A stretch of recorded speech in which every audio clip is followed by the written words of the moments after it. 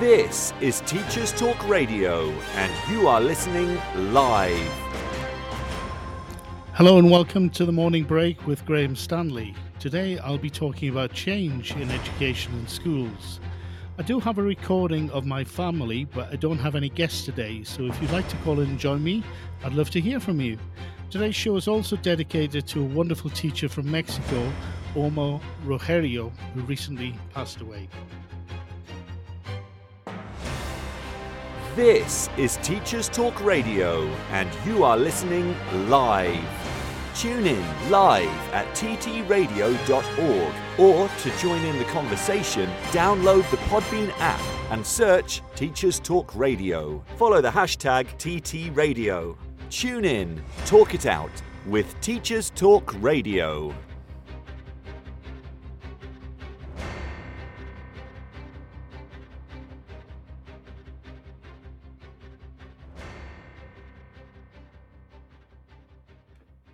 So, welcome to the Morning Break, everyone. I have decided to dedicate today's show to change in education, as in how changes are planned and how they're affected, and change as in how things have changed in schools over the years. I don't have any scheduled guests, so as I said earlier, if you're listening in and would like to join me, then please do so. If you are listening in live and would like to join the call, please download the Podbean app onto your mobile, visit ttradio.org and click on the Listen Live button on the homepage. This should take you directly into the show. There you can post comments and ask questions during the show, and you can ask to be added to the live call. So, this show is also, as I said in the introduction, dedicated to the memory of Omar Rogerio, a teacher, educator, and researcher from Mexico State with just 7 years of experience, who I had the pleasure to meet a few years ago when he took part in the British Council Mexico's Champion Teachers Exploratory Action Research Project. I'd like to talk a little bit about the work he did and the benefits of action research, especially as a way of affecting change, in order to remember him a little.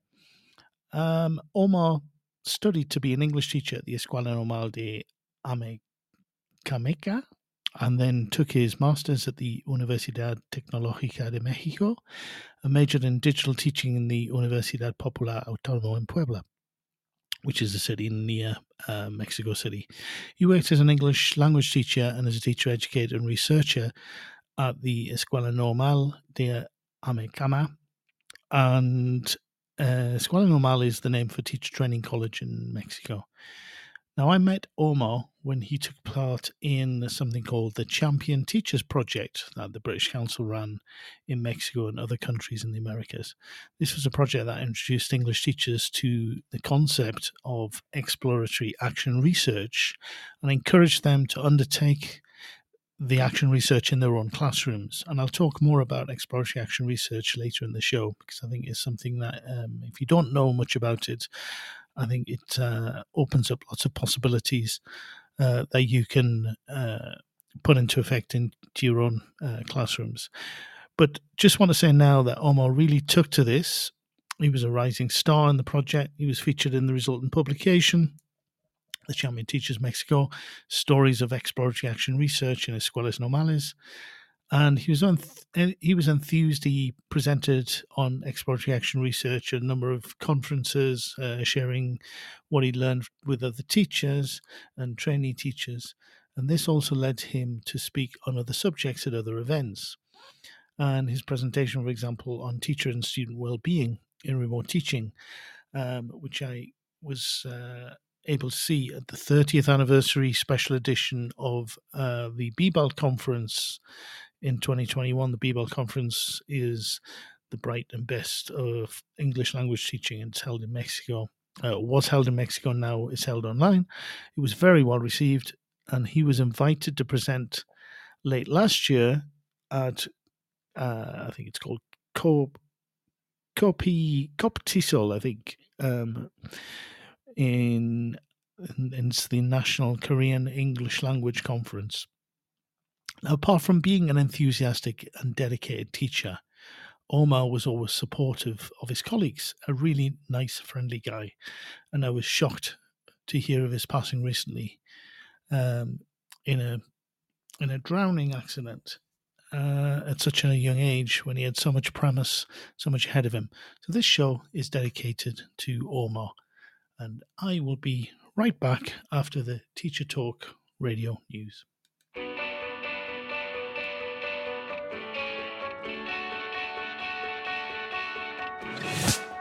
This episode of Teachers Talk Radio has been made possible with support from Witherslack Group, the UK's leading provider of SEN education and care. They're here to support you too through an ever-growing offer of free resources, including webinars, podcasts, articles, and events aimed at supporting teaching professionals like you. Visit their website at www.witherslackgroup.co.uk to find out more. Imagine a world where you were free to focus on sparking curiosity in your students and giving them access to the awe and wonder of learning. A world where you were supported to deliver a truly personalised education to help all your learners achieve their potential. No need to imagine it, because that's exactly what the Oxford Smart Curriculum Service delivers. Seamlessly integrating curriculum, resources, assessment, next steps and professional development, every component of Oxford Smart is connected and working to provide you with a uniquely coherent and responsive service that empowers you and your students with transformational effect. The Oxford Smart Curriculum Service. When everything connects, anything is possible. stevewoods.co.uk for educational support in IT and computer science. Coming up, I'm delivering a number of courses. Learn to Program in Python is a free 1-hour course designed to start you on your way into Python coding. Everything works in a browser, so there's nothing to install beforehand. Join me remotely to learn the basics on Wednesday the 8th of June, 4 o'clock to 5 o'clock. Visit stevewoods.co.uk to start your journey. Are you a state school teacher in England? Why not be a hero this half term and join me for 2 days and receive up to £1,360 in bursary. Terms and conditions apply. Find out more at stevewoods.co.uk. If you're listening to this, then we know we share one thing in common: a passion for the type of outstanding education that every child deserves. That's what makes us the leading provider of specialist education and care. We need people like you to help us achieve even more. With us, you'll be given all the resources and support you need, offered a clear path to career progression, and be rewarded with some of the best salaries and benefits the industry has to offer. We are Witherslack Group. If you'd like to find out more, we'd love to hear from you. Visit www.witherslackgroup.co.uk/careers and be part of our future. This is Teachers Talk Radio, and this is Teachers Talk Radio News with Gail Glenn.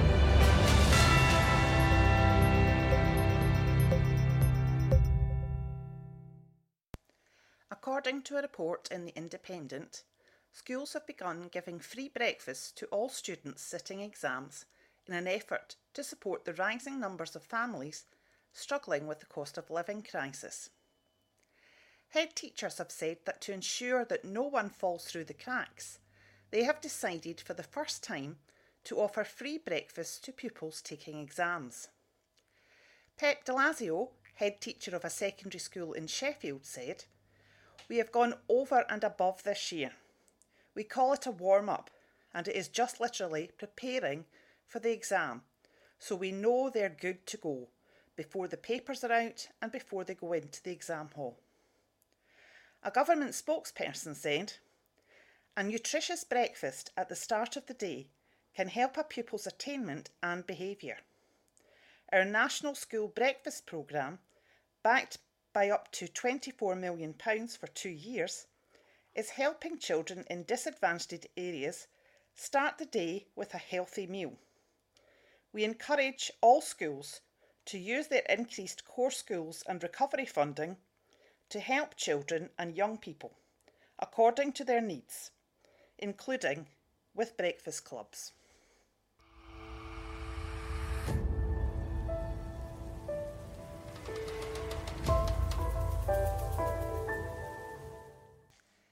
In Scotland, the EIS union, which represents around 80% of Scotland's teaching professionals, is hosting its AGM this week, with the recently launched Pay Attention campaign, which calls for a 10% pay rise for teachers amid the cost of living crisis taking centre stage. A rally is expected to take place on Saturday afternoon as part of the pay increase campaign. EIS General Secretary Larry Flanagan said, "Now in its 175th year, the EIS is the largest teaching union in Scotland, the oldest national organisation of this type in the world. The EIS AGM is one of the key events in the calendar of Scottish education and always sparks considerable debate on the issues facing our education system. This year's event is the first physical AGM that the EIS has held for 3 years as a consequence of the COVID pandemic. Following 2 years of online meetings, our members will be looking forward to reacquainting themselves with colleagues in person and engaging in lively debate on the key issues facing Scottish education." This has been your latest Teachers Talk Radio News with Gail Glenn.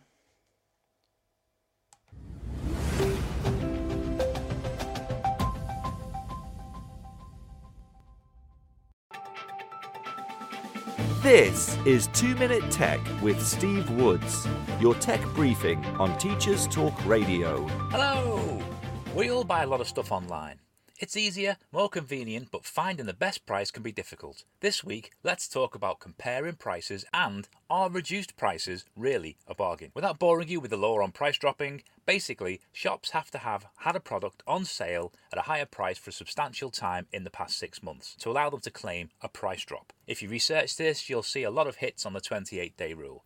28 consecutive days being considered a substantial amount of time. If you're shopping on a site like Amazon, for instance, there's a website that'll show you the past sale prices of a product. It's called Camel Camel Camel. That's 3 camels with no spaces. You can even set up a free account to send you a notification when the price drops. If you're shopping elsewhere, there's lots of price comparison sites around to help you find the best price. A simple search for price comparison will give you a huge list. My advice is find one you understand and trust and start saving. Do you have a favourite price comparison website? Why not get in touch at the TT Radio 2022 Twitter feed? Follow us and tell us what you want to know about tech. I'm Steve Woods, and that was 2 Minute Tech. 2 Minute Tech with Steve Woods, your tech briefing on Teachers Talk Radio. Welcome back. I have no guest plan today, so please join me live and call in if you can. I can see a couple of people already listening in live. If you are doing so and would like to jump and join me, then please just let me know and I'll bring you in. We can have a chat about change. So that is the central topic of today's show, and this was prompted by me being in London the week before last for the Educational World Forum. The Educational World Forum, this is the first time that I've had the opportunity to experience it, although I'd heard about it before. It's an annual gathering of education ministers from around the world. I think it's the largest gathering globally of education ministers, I believe. And it's usually held in London in January, though this time it was held in May and was the first Educational World Forum, or EWF, since before the pandemic. Now, the event is supported by the UK Foreign, Commonwealth and Development Office, the Department of Education, Department of International Development, the Department for International Trade, and the British Council, which was the reason why I was there. The Education World Forum brings together ministers of education, their advisors and delegations from across the world with the idea of sharing knowledge about education systems and the challenges everyone faces. And the key issues are shared and addressed. Learning is shared, and it's been running in one shape or form since around 2002, although I think pre-2010 it was called something else. Now, for 2.5 days, these ministers and their delegates, they gather together. They hear a number of plenary sessions from other ministers and invited experts. They attend ministerial exchanges, and most, if not all, the delegations stay on all week in order to meet other ministers in private, visit schools and other organisations such as Ofsted in the UK. and to attend side briefings and events. The theme, of course, of this year's EWF, I bet you can guess it, it was education, building forward together, stronger, bolder and better. And as you can imagine from the title, countries were mainly interested in discussing initiatives and challenges surrounding education systems post-pandemic, with things like learning loss being high on the agenda. Here's what was written about the event on the official website, ewf.org. Our countries, our communities, and our cultures' positive responses to new and long-term challenges inform our EWF 2022 theme. In our formal sessions and informal discussions, we will draw upon what we have learned and how it can be shared. We will examine how we each are finding or have found ways to build resilience and well-being for our people and sustainability for our planet. We'll learn how education might help us embrace peace, partnership and prosperity and lead to successful economies. So now the EWF program is quite dynamic and it develops parallel to the discussions. And initial questions that were posed to the ministers before they came were as follows. I'll just read them out. What should we learn from our responses to recent challenges? How should we improve equity and assign resources more effectively? How can we build stronger, bolder, better education? How can we build greater trust and agency and therefore improve education? What steps should we take to create digital equity, resilient infrastructure, and practical support? How should we design smooth learning pathways all the way from nursery and all the way through education? How can we successfully build the citizens and society we hope for? How should we accelerate collaborative innovation? And the last question, how can we intentionally align policy, learning priorities, and ed tech development? So that gives you an idea of the kind of topics that are thought globally to be the real things that need to be discussed at the moment. So that's quite interesting, I think, from that list. I think the obvious ones are, the first one, of course, was about the recent challenges, which doesn't mention the pandemic by name, but it definitely hints at it.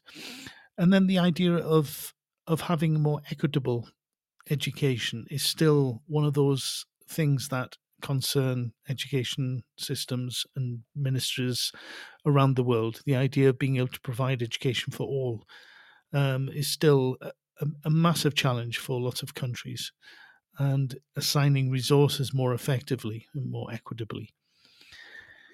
Stronger, bolder, better education, of course. I think that is just something that will provide better results, I guess.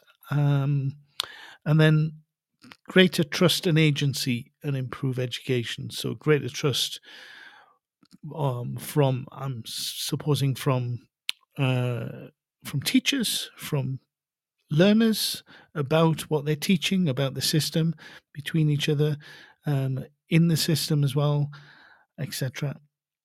And then, of course, we have digital equity and ed tech, which is something that is more and more is entering into our classrooms, and which is something that we can't really ignore.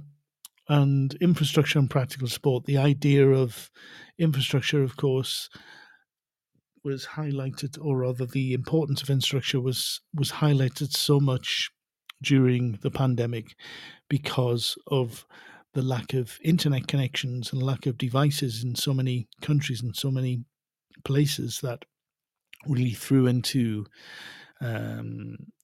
it was obvious that so many students and teachers were lacking this to be able to manage to continue learning when the schools were closed.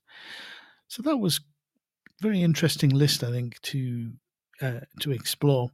Now, I was in London in a support capacity, so I didn't go to most of the the actual sessions. But I must say, I was impressed by all of the activity, and this opportunity to learn from other countries and to share ideas, I think, is so important in today's globalized world. I think it seemed, to me at least, it was a real moment where the seeds of educational change may happen at a policy level, this coming together and learning from each other. And that made me think about the role change can and has to play in education in general, and hence the topic for today. So, making changes at a policy level, at either state or national level, is, of course, a very difficult task to do. I think anyone who's ever worked in a school or in education in general can understand that. I think the ramifications of making changes that affect so many learners and teachers, it's so important to get it right. I think not only does change at this level take a very long time to filter down from the education ministry to school and teacher and learners, but any changes that are implemented, no matter how small, they have the power to affect people's future lives dramatically. It's therefore so important that changes made to school systems or changes made to education in general are carefully considered, I think, before they're implemented, and that they're also based on evidence and research. So that is all I think I'm going to say about the EWF and the change at a national system level. But of course, I think it's quite interesting to think that change is something that, of course, teachers and individual schools have the ability to implement as well. And I don't want to say really that isn't important. If anything, it can be more important or as important as the larger scale changes.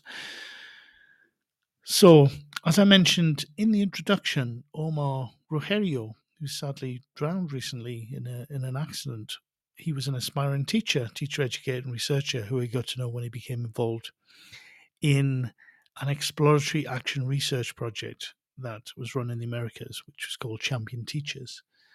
And I'd like to talk a little bit about this idea of using action research to implement change, evidence-based change in your classroom.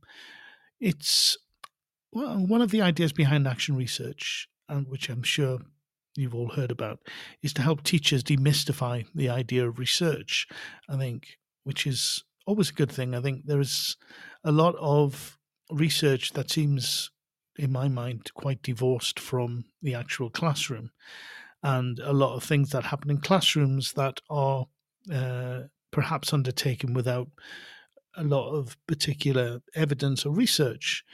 And I think one of the best things is when teachers, if they're implementing change, for example, in the classroom, if they can do it based on evidence and data, perhaps that is something that is worth exploring, I think. And I think one of the things that's interesting about action research is that it shows how research can actually be directly linked to what happens in the classroom. In other words, it's very practically focused, and it can be something any teacher can do if they spend some time on it. And it can have a very positive effect on learning and teaching. This goes against the accepted idea, this idea that is accepted by many, that research isn't particularly focused on classroom practice. And that is only something that perhaps university researchers or very experienced teachers can do. And also that it's a strict process that requires a lot of time. Of course, that kind of research does exist and it's important. But action research is something that any teacher can do once they put their mind to it. And I hope I can convince you of this today. So exploratory action research is similar to the regular action research, but there are some notable differences. In the 2018 publication by Paula Rebolledo from Chile and Richard Smith from the UK, exploratory action research, this was a handbook, was described as a way to explore, understand, and improve our practice as teachers. It's a very simple description, but a one that I think very states its purpose in as few words as necessary, I think, very effectively. So if I go back to the Champion Teachers Program in 2013, when exploratory action research was implemented there in Chile, as a way of professional development for English teachers working in state schools. Well, the idea was to support teachers with designing and implementing small-scale research projects that were carried out in their own classrooms with their own learners to help them understand the learning, the teaching, and to explore their own teaching and their learners through collecting evidence. And this exploration process would result in action points that the teachers could then put into practice to make improvements in the classroom and hopefully see whatever issue that they had identified become better or become resolved. So exploratory action research then was used to help teachers make informed decisions about their teaching and decisions that would influence the learning of their students. The program expanded from Chile to Peru to Colombia to Uruguay and then Mexico and ran until 2021.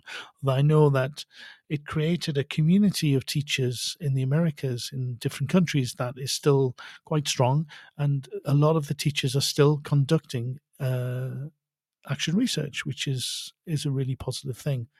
And there are publications available to help you if you as a teacher or your school would like to put into practice your own exploratory action research scheme, and I'll put a link to those in the show notes. I think the place to start is a handbook, but each of the countries I mentioned, or most of them, has publications of selected projects run by the teachers, which can be very inspiring, I think, to read, and gives you an idea of the kind of things that you can do. Now, the first stage for any teacher wanting to put this into practice is one of reflection. Teachers should reflect on their own classroom and identify something, a challenge, a puzzle, or a problem, even a success, which it's unlikely for teachers. Teachers don't normally choose that, but it is possible and can be a really good thing to do to explore further. And usually teachers would choose something that they wanted to change that was happening in their own classroom. Then teachers are encouraged to work with a mentor over time. Usually the suggested period is for this methodology, the exploratory action research methodology, is usually 5 months. And during the project, they work through various stages, which are as follows. So the first stage is planning to explore. So in other words, starting to think about it, and how to go about it, setting it up so you're ready to put the exploratory action research project into practice.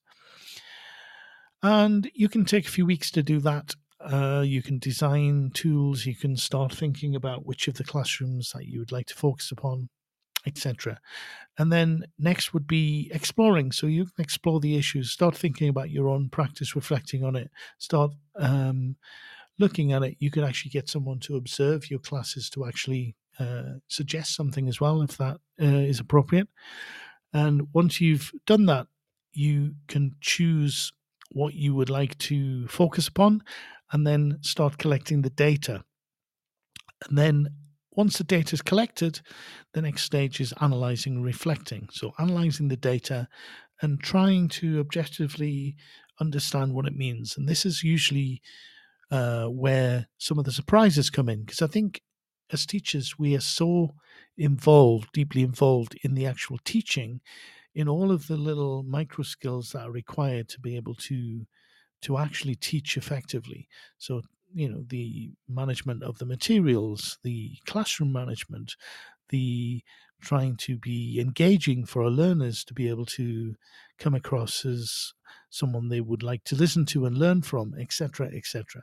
Don't have to tell you about all that. You do it every day. And I think one of the things that's very difficult to do, if not impossible, is actually to kind of see a bigger picture, which is why this focus on researching and collecting data to be able to objectively look afterwards or during, if you can, the actual teaching process is so important. The next stage of this process is planning to change. So once you've analyzed the data and you've seen something in that data that indicates where an issue is or what you would like to focus on, whatever, then you can design an action plan. Design the action plan, and the action plan could be a number of items that you think may produce change. So may improve the situation, for example, or may identify something you want to identify. It's difficult to talk specifically because it's designed to be as open as you want it to be, and to be able to be put forward to your own classroom, whatever it is that you want to look at. And then implementing that action plan is very important, and you should implement it and then try to observe and evaluate the actions, and to continue with those that are successful, or to drop those that perhaps don't have any positive effect. And then the next stage, of course, is reflecting. So reflecting on the whole process and coming to conclusions. Have you been able to identify what it was you first thought of? Were there any surprises? What kind of actions worked better than others, etc.? And so it goes. That's the end of the cycle, but you could consider continuing with another thing, or revising it and running another cycle on the same item that you've identified. It's up to you, really. I think one of the most important stages, as I mentioned before, is the data collection phase for me. I think the data can be collected, as we all know, in many different ways. You can design a questionnaire to collect data from learners, for example, or carry out interviews. You could make it a project in your classroom. The data can be obtained from reflective writing. You could keep a journal just to reflect upon how you feel in the moment. If you're doing that, I think one of the things that works really well for me is to write immediately after the class, or as soon after the class as you can, because the distance between when the class finishes and the actual reflection process, you can cause a lot of, there can be a lot of difference if you write at a distance, if you like. From that. So write as soon after you've finished teaching that class as you can. That might lend itself to choosing the class you want to focus upon. That will allow you to do that if you have a bit of a break before lunch, etc., or some at the end of the day, etc. Up to you. The focus could be, of course, on what is in the lesson plans or the materials, or anything really, or the use of technology, for example, if that's something you would like to look at, how you use technology, for what reasons, and in what ways, and how effective it is. A lot, of course, depends on what is that you, the teacher, want to explore about your teaching practice. What benefits can teachers obtain from carrying out exploratory action research in their classroom? Well, among other things, the teachers that took part in the Champion Teachers Programme reported an increase in reflective attitudes, stronger student-teacher relationships, and an increased sense of teaching efficacy. So they felt that they were teaching better at the end of the process, and that their students had benefited from it as well, which can only be a good thing. Now, Omar Rogerio was in the first cohort of the Mexico Champion Teachers Program. And what I'd like to do is to speak a little bit more about his particular project, to illustrate, to give you an example of an actual action research project that was put into practice. And it gives you a particular project to illustrate what exploratory action research can be and how teachers can do it. So Omar, in particular, was frustrated at getting his secondary students to speak in English. He was an English teacher. And despite his efforts, they kept reverting to Spanish. He carried out his research in his classroom to understand what was at the heart of this issue, and successfully implemented a number of changes to foster positive feelings about them speaking English. Students in question were aged 14 to 15, and they were beginner level students.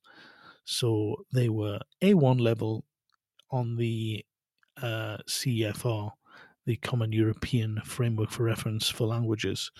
This group had 3 50-minute lessons a week, so a reasonable amount of time to learn English. And no matter how much Omar designed what he thought were engaging activities for them to encourage them to speak, they always ended up speaking in Spanish which was a very frustrating thing for him, and it affected his well-being, if you like, in the classroom, and his feeling of teaching. So after embarking on exploratory action research, starting the process, Omar came up with, at the beginning, with 4 questions he decided he needed to find answers to. They were: number 1, how do students feel about speaking in English during the lesson? Number 2, how do students prefer to interact during speaking activities? Number 3, what kind of support do I, the teacher, provide when working with speaking activities? And number 4, what kind of language do students use in the classroom? So in other words, when do they use the target language, in this case English? What kind of, when is it appropriate to use L1, the Spanish in this case, classroom language, etc. So Omar designed a student questionnaire to better understand how they felt during the speaking activities and to understand the support they believed they needed. In addition, he called upon 3 colleagues and asked them each to observe 3 of his lessons independently. The observers were asked to take note of the interactive patterns as well as looking into the same areas as the student questionnaire. And finally, he kept a journal to reflect on his own understanding of what was happening. He then analysed the data and he found the answers to the 4 questions, which included 9 students had negative feelings about speaking English because they were afraid of mispronouncing words, or they were nervous about making mistakes or not being understood. 16 of the students, I think it was a class of 20, preferred whole group and team activities. This was surprising because Omar really believed they preferred pair work. And this is the thing that happens during exploratory action research, is you find things that they challenge your accepted beliefs, if you like, when you do the data collection.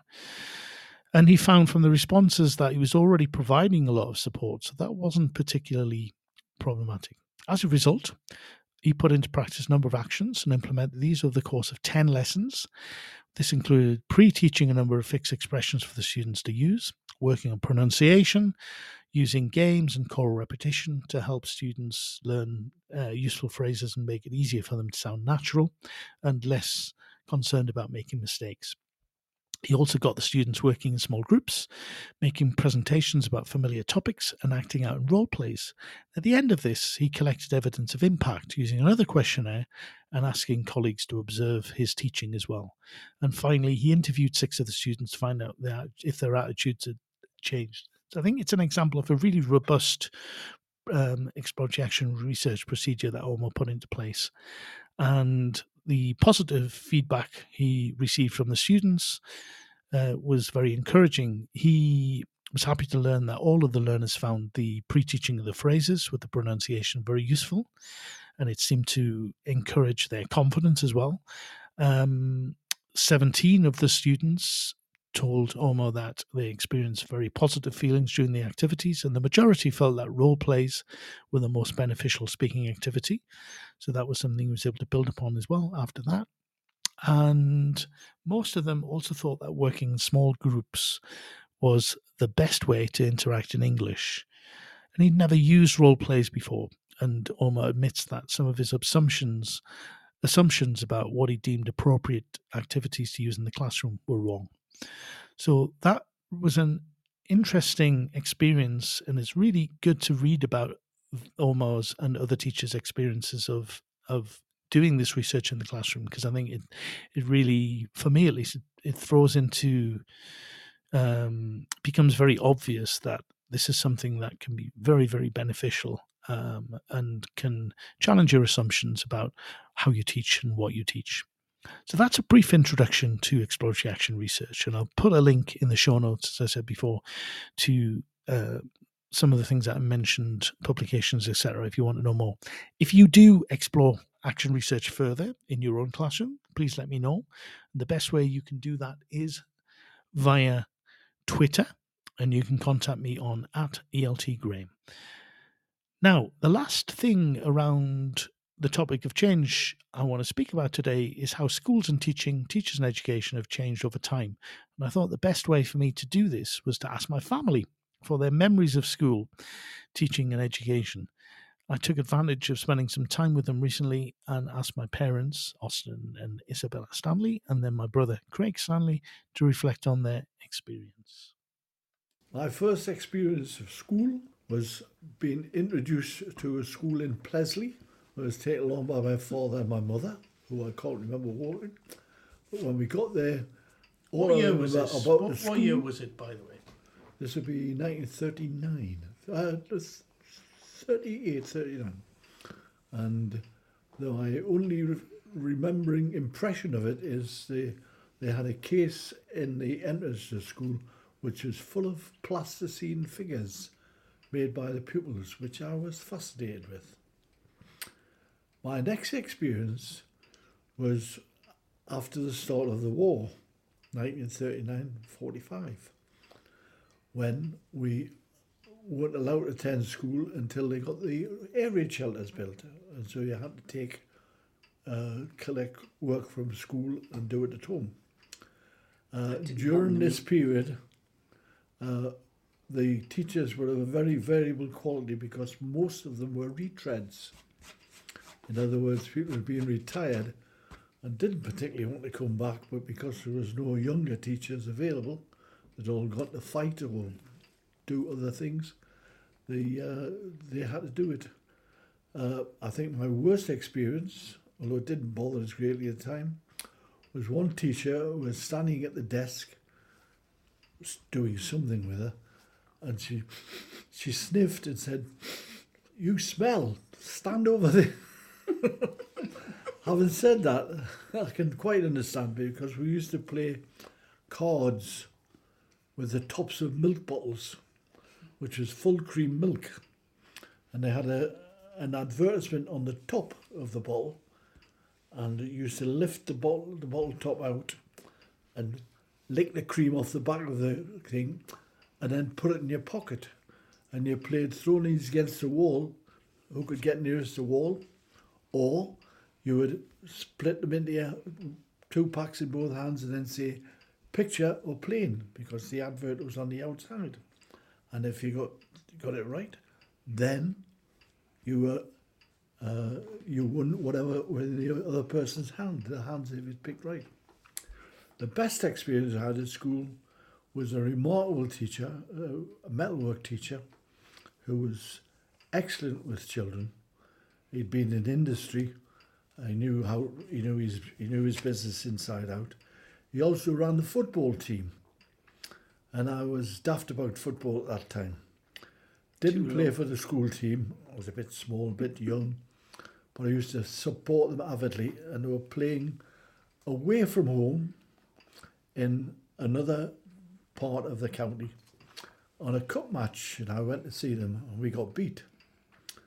But surprise, surprise, when I went in to school on the Monday, I was told, "Mr. Johnson wants to see you." So with great fear and trepidation, I went to see this Mr. Johnson, who was very short of manner, but very nice bloke. And he said, "Stanley." "Yes, sir." He said, "I noticed you were at the match on Saturday." Yes, we got beat. Sad. And he says, "Well, you were the only supporter from a school to see the school team. And because of that, I've decided that you should have been our first reserve.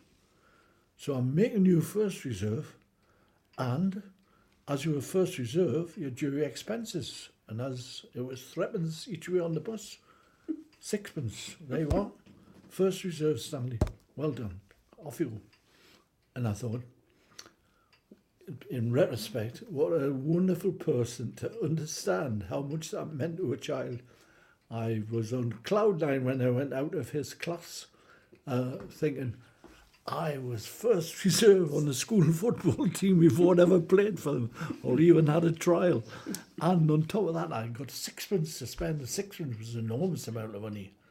You could get penny dips, you could get 3 pennies of bruised fruit, and all sorts. Excellent. And that was mine. We, fortunately, in 1945, all the young teachers started coming back. And these were good teachers, enthusiastic. They knew all about football. They knew what offside was. They were really excellent and fantastic. They started to teach things like French, fencing, etc. Really, really good. And my last 2 years at school were excellent because of that. What about your first day at school? Do you remember a day when you Can't remember first day. went to No, school? I Your can't first day remember. at school? No, I can't remember my first day at school. No, A favourite teacher? favourite Who was teacher. your favourite teacher?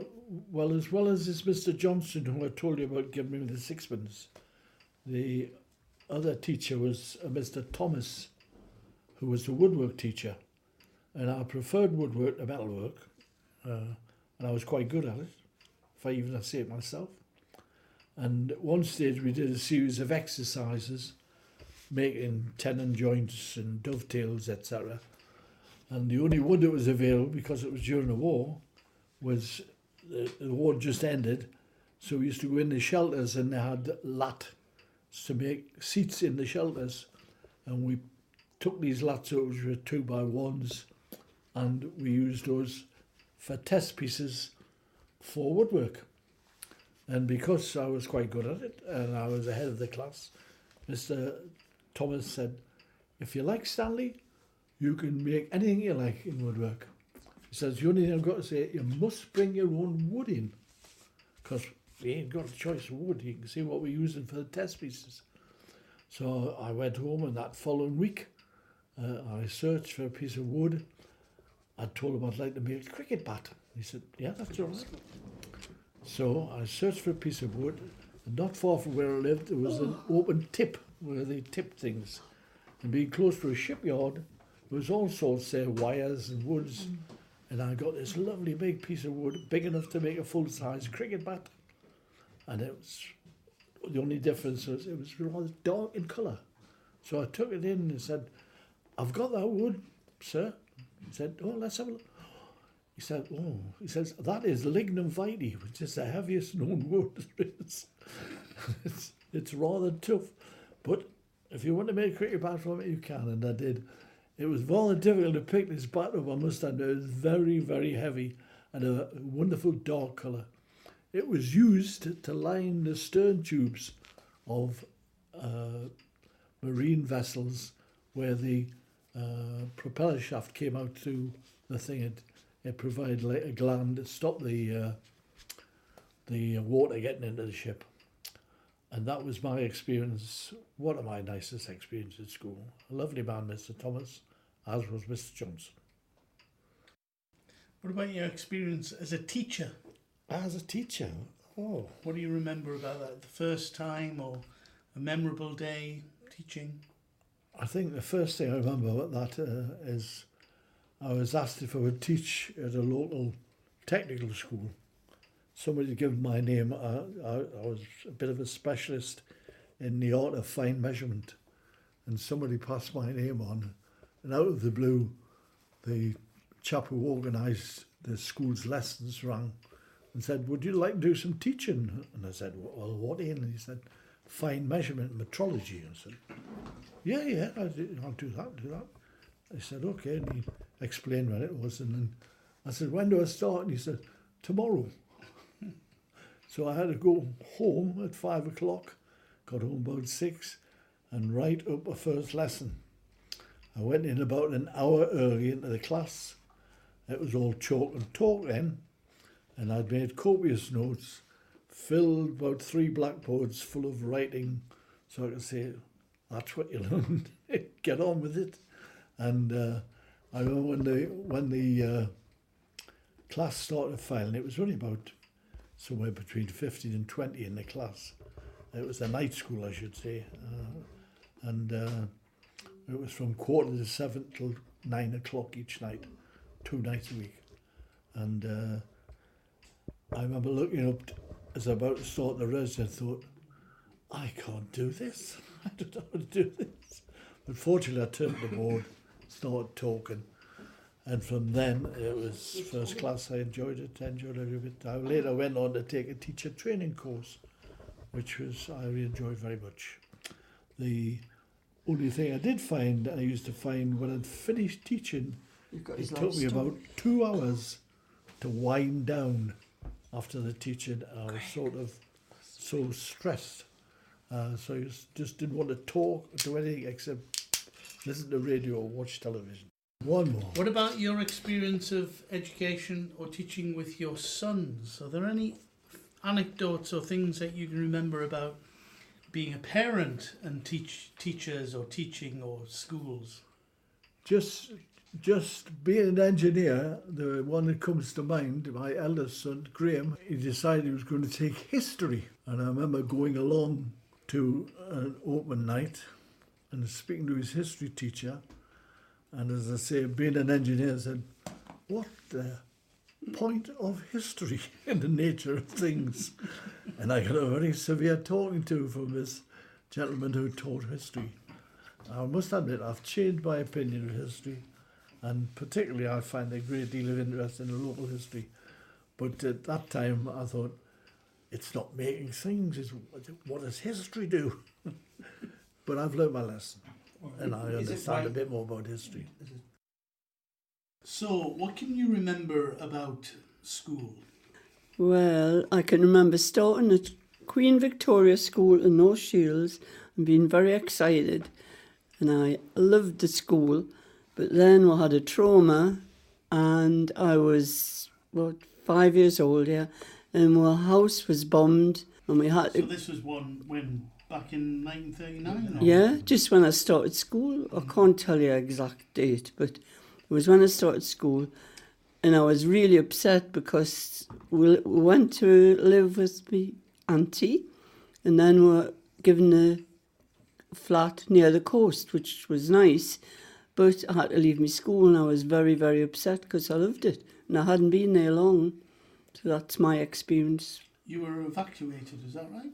Oh, that's a long time ago. Oh, for a week, yes. What do you remember about that? Loved it. We went to Ovington and my father came after a week and he said, I don't like this. If we're going to go, we'll all go together. And he took us home. And you wanted to stay? Yes. But you got a nice doll. Got a lovely doll when I went away, yes. Because it was my birthday when I went away. So, what do you remember about your teachers? Is there any particular teacher that you remember as being very nice or very good? Very horrible. Or very horrible? Yes, very Tell horrible. about that. What was the horrible teacher? When I was at junior school, she was wicked. There's a little girl in class and she had alopecia and she used to wear a knitted hat and everybody was tolerant of it. But one day this woman come in and she made her take her hat off and she was saying no. And she had her crying and tears and she took her hat off and everybody seen her bald head. But luckily nobody laughed at her. But I still can't believe she'd done that. That and a horrible Friday morning mental tests. I used to lie in bed on Thursday terrified. She used to go right round the class asking you a question about mental arithmetic. And if you didn't get it right, she brought you out and caned you. But luckily, I always got mine right. Very good. That's all I can remember. What about the last day at school? Do you remember the last day that you spent at school or when you had to leave school? No, nothing traumatic. I can't really remember that. Too far back. Okay. And what about... I can remember when you had an air raid and it was through the night. You didn't go into school till midday and it was great that we thought it was exciting because your parents wouldn't... After 12 o'clock midnight. Parents wouldn't be excited about it. And I remember taking my gas mask to school. You had to take your gas mask or you're in trouble. And that's about it. Do you remember your first day at school? I don't. Our first day at school? I can think about my first memories have been maybe nursery school, going to Notts Flats Nursery School and riding these tractors or these kind of ride-on things down the bank. That's what my first memory is. In terms of first memories of school, I remember I went to quite a small school called Spring Gardens, which is like a first school in the... Was it first, second and primary? I don't know what they called that then. Primary school. Primary, secondary and then high, I guess. And thinking it's quite a small school, quite a nurturing environment. But then thinking about the shock to the system when you move at 11 and how different the high school environment was and how that felt quite brutal compared with was the more nurturing small school, I think. That's also what I think about having had kids go through the school system, thinking about how well the middle school system works in this country and how they seem to move at the right times and how that seems to give you that initial start in life. That's really good, that small school, like, nurturing feel, and then moving you up when you're ready to go, really. So... What about teachers? Do you have have there been any teachers that have particularly affected you, either positively or negatively? I'd say mainly positive, I think. I can't think of many teachers affect me negatively. I think I've been lucky to have had some very good teachers, I think. Maths teacher.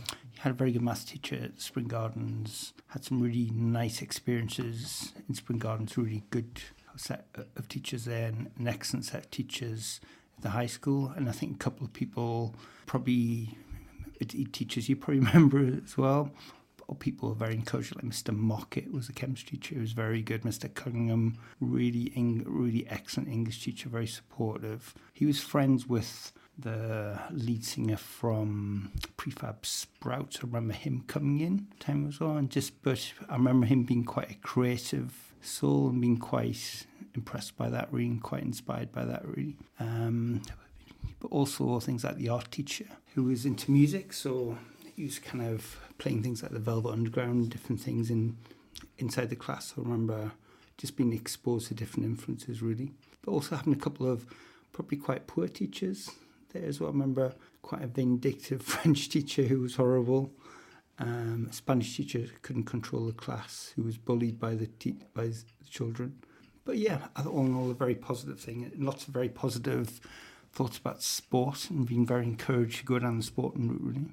What about being a parent? Sure, yeah. I think the North East were very lucky with the quality of the schools we've got, and I think the quality of teaching generally is massively improved. I think we've had some really outstanding teachers. I think Hannah and Josh had some really outstanding teachers, and that continues with James, who's only 5 now. In terms of Hannah and Josh's teachers, particularly at first school, that first school experience was unbelievably good, and just in terms of the teaching, but also the setting out of values and the moral side, I think, as well. It's very good. So it's not a religious background, but definitely a focus on morality and around a rounded set of education, really. So yeah, I've been incredibly impressed by quality teaching, and I think that's been massively improved, I think, from my day. And but yeah, I think from both Hannah and Josh, they've had individual teachers who've really helped them at key times and really motivate them and really inspired them, I think. And yeah, I think some very, very positive experiences, really. Can you think of any anecdotes related to that or related to you being at school? Yeah, even just little ones, really. I remember from Hannah's perspective being quite shocked when her teacher, who was very good, a guy called Mr. Massey, who was very funny, very inspiring, I think, his teacher, but he came up to us in the yard and just said, "I don't think Hannah can tell the time." And it was quite far on. This was like quite far on, and we just utterly been quite shocked when we suddenly realised that. Also, the second child, you think that there's an assumption that they've learnt everything, and just been quite shocked that she hadn't managed to tell time, really. Remember Hannah coming back with some quite inspired writing, being quite impressed with their writing, some very creative writing, quite imaginative, and rethinking in early age how she had a gift for that. But also with Josh, I think his experiences at school and those early school experiences, this is quite cliched about he was in the school play and like nativity and stuff, and having those memories and how many of those things we've got on video and photos you can look back, really. But yeah, I think very precious memories, I think. So to go back to Hannah and the telling the time, how did you react? What did you do after that? Well, I was quite shocked, but yeah, it's one where we had to buy a special clock and just cheer her over that week to catch up, but just feeling mortified as a parent that would miss that and being like not understanding how that could have happened. Something so fundamental of not being able to tell the time at that age. Like, how did she cope with getting to school and stuff? It's incredible. So what about the future of education? What do you think the future of education is going to be like? I feel really quite inspired looking at James and what his experience is. I'm really impressed with his school. He's 5 years old. He goes to school in Gosforth in Newcastle. I think what I like is it's a very, very diverse, interesting environment. His friends come from all over the world, and there's a richness to that perhaps we didn't have growing up in North Shields, where it's quite less diverse, really. But I think that whole thing about... Fantastic vocabulary.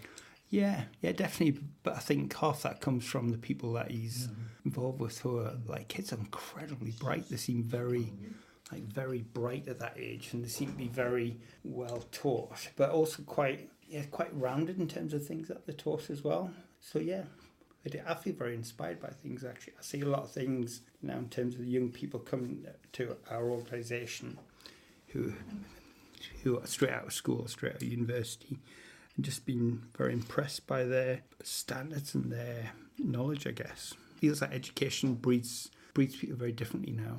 There's a lot more confidence, a lot more focus on communication skills as well. So one of the interesting things for me about what my mother and father and brother said about their experiences of school, teachers and education, is how much things have changed for the better, which can only be encouraging, can't it? Which is, it's great. So that brings us to the end of today's show. Nathan Ginn is next on Teachers Talk Radio with the Twilight Show at 6 p.m. British summertime. And remember, there are shows all week. I'll be back next week with a guest at the same time on Tuesday. Until then, goodbye.